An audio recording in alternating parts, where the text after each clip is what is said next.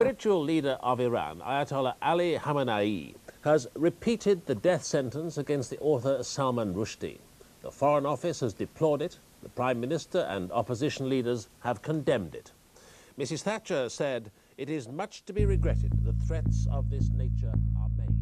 But British Muslim leaders have expressed conflicting views. Salman Rushdie is probably the world's best-known living novelist, but that comes with an asterisk, as he knows.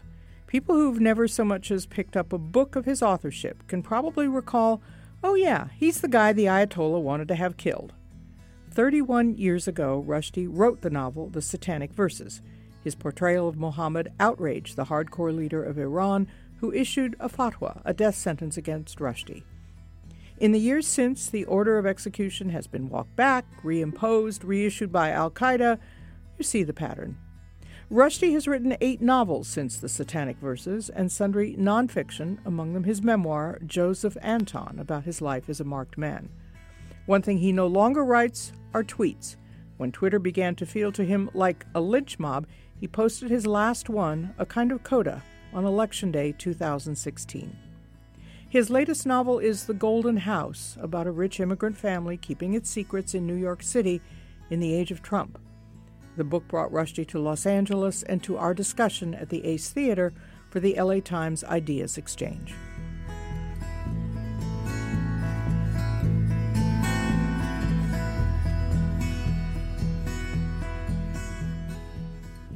This is actually the third time that you and I have spoken. And the first time was in a secure, undisclosed location. But I remember very vividly that I was struck first by the fact that you were wearing Mickey Mouse socks. Yeah, well, it was a comment on the age. He's not wearing them now. No, but now we're in an insecure and disclosed location. But it did say something to me about you and your work that's often overlooked, which is how vital humor is. You know, when I started out writing, people used to say that the books were funny. And then I think what happened to The Satanic Verses was so not funny that it made people think the books couldn't be funny, including The Satanic Verses, which is quite funny. You know? And it's only now that people are beginning to bubble up saying, you know, they're quite funny, these books. And I like that. I mean, because I don't, as a reader, I don't like books that have no sense of humor. As David Garrick said on his deathbed, dying is easy, comedy is hard. Yeah. Yeah, no, but I agree with that. You know, I mean, it's much harder. Making people cry is much easier than making people laugh. You can't explain comedy. You know, if you have to say, you know, the reason this is funny is, it doesn't work. I want to talk first about this book, which is set chiefly in New York. It spans the period from the election of Barack Obama to the advent of a weird-haired president you call the Joker. Yeah. His hair is green. Completely different. This is, in a way, about the Joker, but also about the house of the family, surnamed Golden. Maybe you could explain a bit about the story. Yeah, well, what happened is 2 things came together for me. I had actually had the idea of this particular family with its shady secrets from India, from Bombay, my old hometown, where they'd been involved in clearly quite suspicious activity. The old patriarch decides that he wants to get out of all that, and so he goes to enormous and elaborate lengths to reinvent his family, to go halfway across the world, change their name, refuse to admit anything about the past. The previous novel, 2 Years, 8 Months, 28 Nights, which is also a New York novel, but it's sort of a fairy tale of New York. You know, it has like genies and flying carpets and stuff. And I thought almost immediately that I finished it, I thought, you know, maybe write the opposite of this novel. Maybe kind of hold the genies, you know, and write a social panoramic novel that's essentially realistic, you know. And then somehow those 2 ideas clicked together. And so I can tell the story of this dysfunctional, broken family inside the larger story of a dysfunctional, broken country. They all live in this neighborhood in Greenwich Village, which I call the Gardens, which exists like a stage on which the action can take place. surrounded by the hurly-burly of America. Everybody who's living around them, who's in the book, they're all immigrants. And so I wanted it to be a portrait of a sort of an immigrant city. And that was very consciously what I wanted to set out to do. Even though you conceived of the Goldens originally some time ago, there is a little bit of overlap with the Joker. Unfortunately, the man who renames himself as Nero Golden is in the real estate business. and he also likes to put his name very large on his buildings, and his name is Golden. So, but he's completely unlike Mr. Trump in every other way, because actually he's, I think, as close as I've come to writing a tragic character. He's sucked into a dangerous world, which is the world of the mob, and he wants to get out of it. You know, and he, partly because his family is being threatened and so on. And then he fails. He fails to protect any of them. And I think you end up feeling very compassionate towards him. As you conceive the Golden family, then how did they have to change to accommodate the realities of the Joker? It was being written during the election campaign, obviously. It became clear to me that everybody was obsessed with this phenomenon, the Trump phenomenon. And I thought it would be absurd not to refer to it. And so it found its way into the book. But I think of it as background rather than foreground.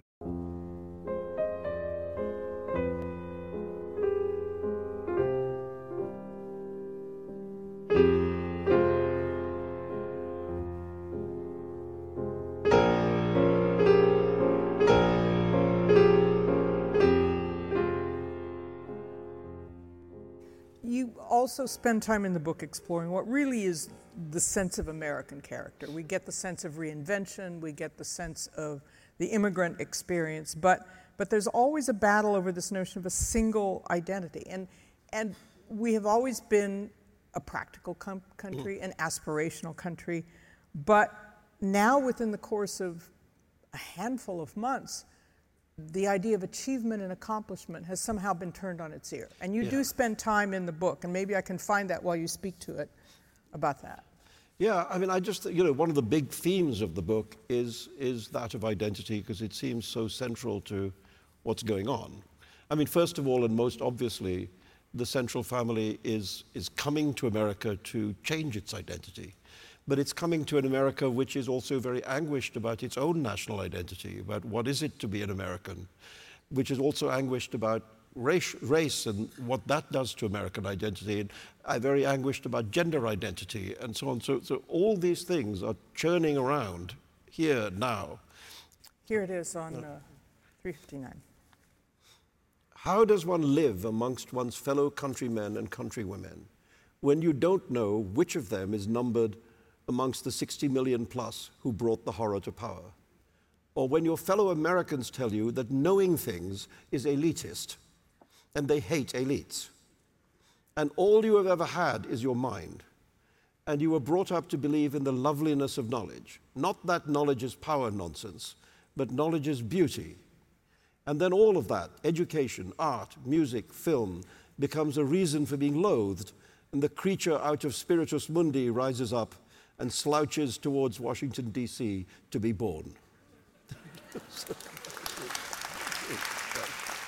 One of the things that I really, to be in my bonnet, is this inversion of the word elite. Here you have a government with more billionaires in it than any government in the history of the United States. And what, journalists and college professors and novelists are the elite? You know? Not the people with private planes and beachfront properties in the Bahamas. No, they have the ear of the people, you know. But we're the elite, you know. We don't, I mean, I think if we're so elite, why aren't we rich? But really, I think it's the most extraordinary inversions. The people telling the lies accuse the people telling the truth of lying. You know, that's called fake news. So when you live in this world of scrambled reality, you know, I mean, I found it actually changed my attitude towards my writing quite seriously. I thought, if we live in this world in which everybody's lying every day, all the time about everything, and in which, thanks to the internet, we're unable to distinguish between truth and fiction. Again, with the setting of New York, This is the Gilded Age plus 100-some years Yeah. in New York. And once again, we see money exhibiting its power. Yeah. It's the gauge of society. It's the gauge of success. There was the New York of Edith Wharton. There was the New York of the Fitzgerald and the Gatsby area. So what is the New York of Donald Trump? Actually, to prepare for this book, I did try and read some of those books that you've just mentioned. I wanted to read about these great writers' realist portraits of America. And then there's, the figure of Trump is the one which just doesn't fit, doesn't compute, because he's not like the city. The odd thing is, 90% of New York voted against Trump. 90% of it. They hate him. And what's more, they got his number a long time ago. And, basically, America is finding out what New York already knew. And speak a little bit about how characters dictate themselves to you, whether you want them to or not. I think that if they're not doing that to some degree, they're not alive. I think when a character comes to life, first in the imagination and then on the page, it's because the character begins to reveal things to you which you hadn't thought before about themselves. And so I've often described what I do as not so much writing as listening. Once the character is set, the destiny is set. And I remember there's this wonderful story about Charles Schulz. When he announced that he was going to stop drawing the Peanuts comic strip, the Peanuts website was bombarded by fans begging that before he stopped, there was just one thing they would like him to allow to happen. Please, just once, let Charlie Brown kick the football. and he wouldn't do it. If Charlie Brown kicked the football, he would in some crucial way stop being Charlie Brown. And if Lucy just once didn't whip the football away at the last minute, then her Luciness would be impaired. One of the characters you put into this Dickensian setting is a character who is the second wife of Nero Golden, Vasilisa, who is a Russian, a beautiful woman who has to make her way in the world through her beauty. And there's a passage about how she does it when it comes. So perhaps you want to explain the context and then read this passage of Vasilisa. Well, she's a gold digger. Look, this passage is based on something that somebody actually told me had happened to them in New York. He fell for this Russian girl in New York, and on the third date, she got down to business.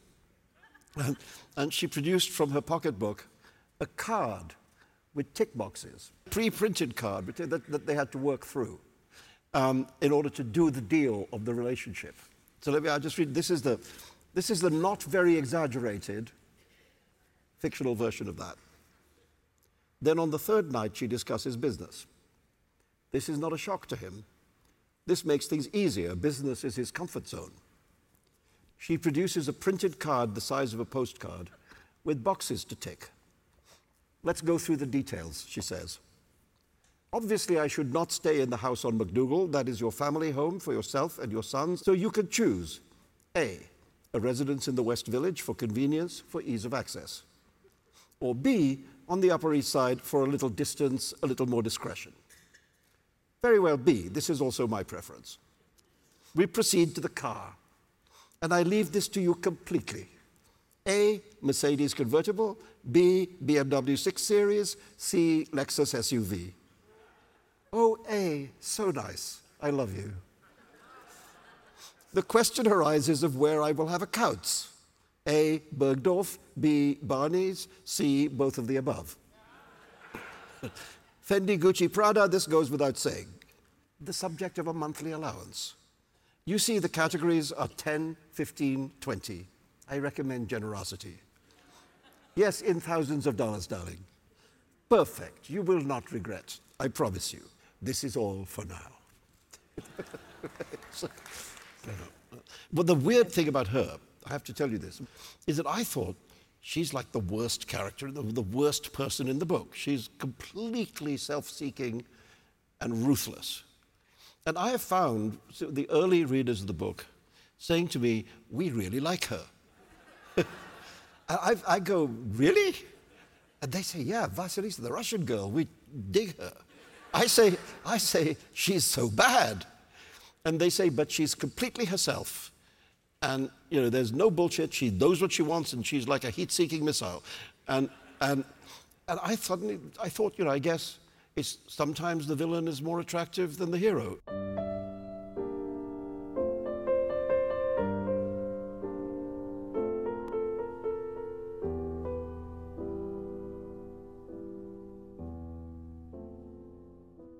In fiction, there's a balance between making a contemporary novel feel contemporary with contemporary references or making it so much in the moment that it doesn't feel 10 or 50 years hence to a reader that it's a period piece. Yeah. When you bring in the Joker into this, when you bring such a contemporary and identifiable moment to make it resonate universally. It's it's a dangerous thing to do, that's true. And it's a thing which any creative writing professor would tell you not to do. I felt that there's kind of that danger, the danger of working so close to the present moment, is very real. If you do it wrong, then the book becomes simply yesterday's news, yesterday's papers, very quickly. And if you do it right, then you capture a moment for all time. Since we were mentioning Fitzgerald, that he does very well is that thing about capturing the moment, And so that now if we look back at the so-called Jazz Age, it's very difficult not to see it a little bit through the eyes of Scott Fitzgerald, So that's the goal. The goal is to try and, if you capture it properly, then contemporary readers have the pleasure of recognition. They have the pleasure of saying, oh yeah, this is how it is. And future readers, hopefully, looking at it, will think, oh yeah, so that's how it was. The Golden family immigrates to the United States because it is fleeing from something more than to something. Most people come here for something. When you became a citizen, what were you feeling? What were the impulses there for you? The impulse was clear, that there was a certain point at which I realized that I was not leaving. That it was not a temporary condition that I had come to live in New York.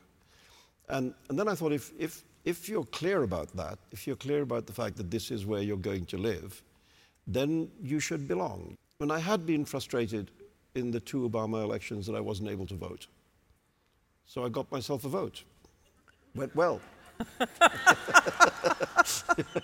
So now that you are a citizen, do you think you look at the country differently? Yes, on that day when I was downtown in the relevant building, Here? Yeah, no, in New York, swearing the oath.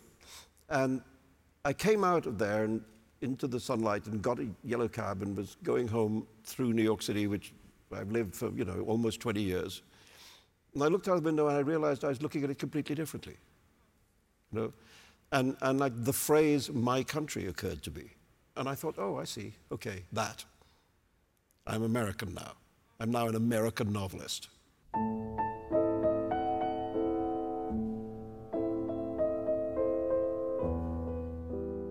American citizen and the Twitter-free Salman Rushdie. Thank you.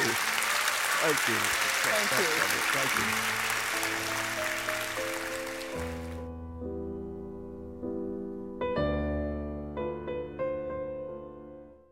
Pat Morrison Asks is produced for the Los Angeles Times by Pat Morrison. It's edited and engineered by Todd G. Levin.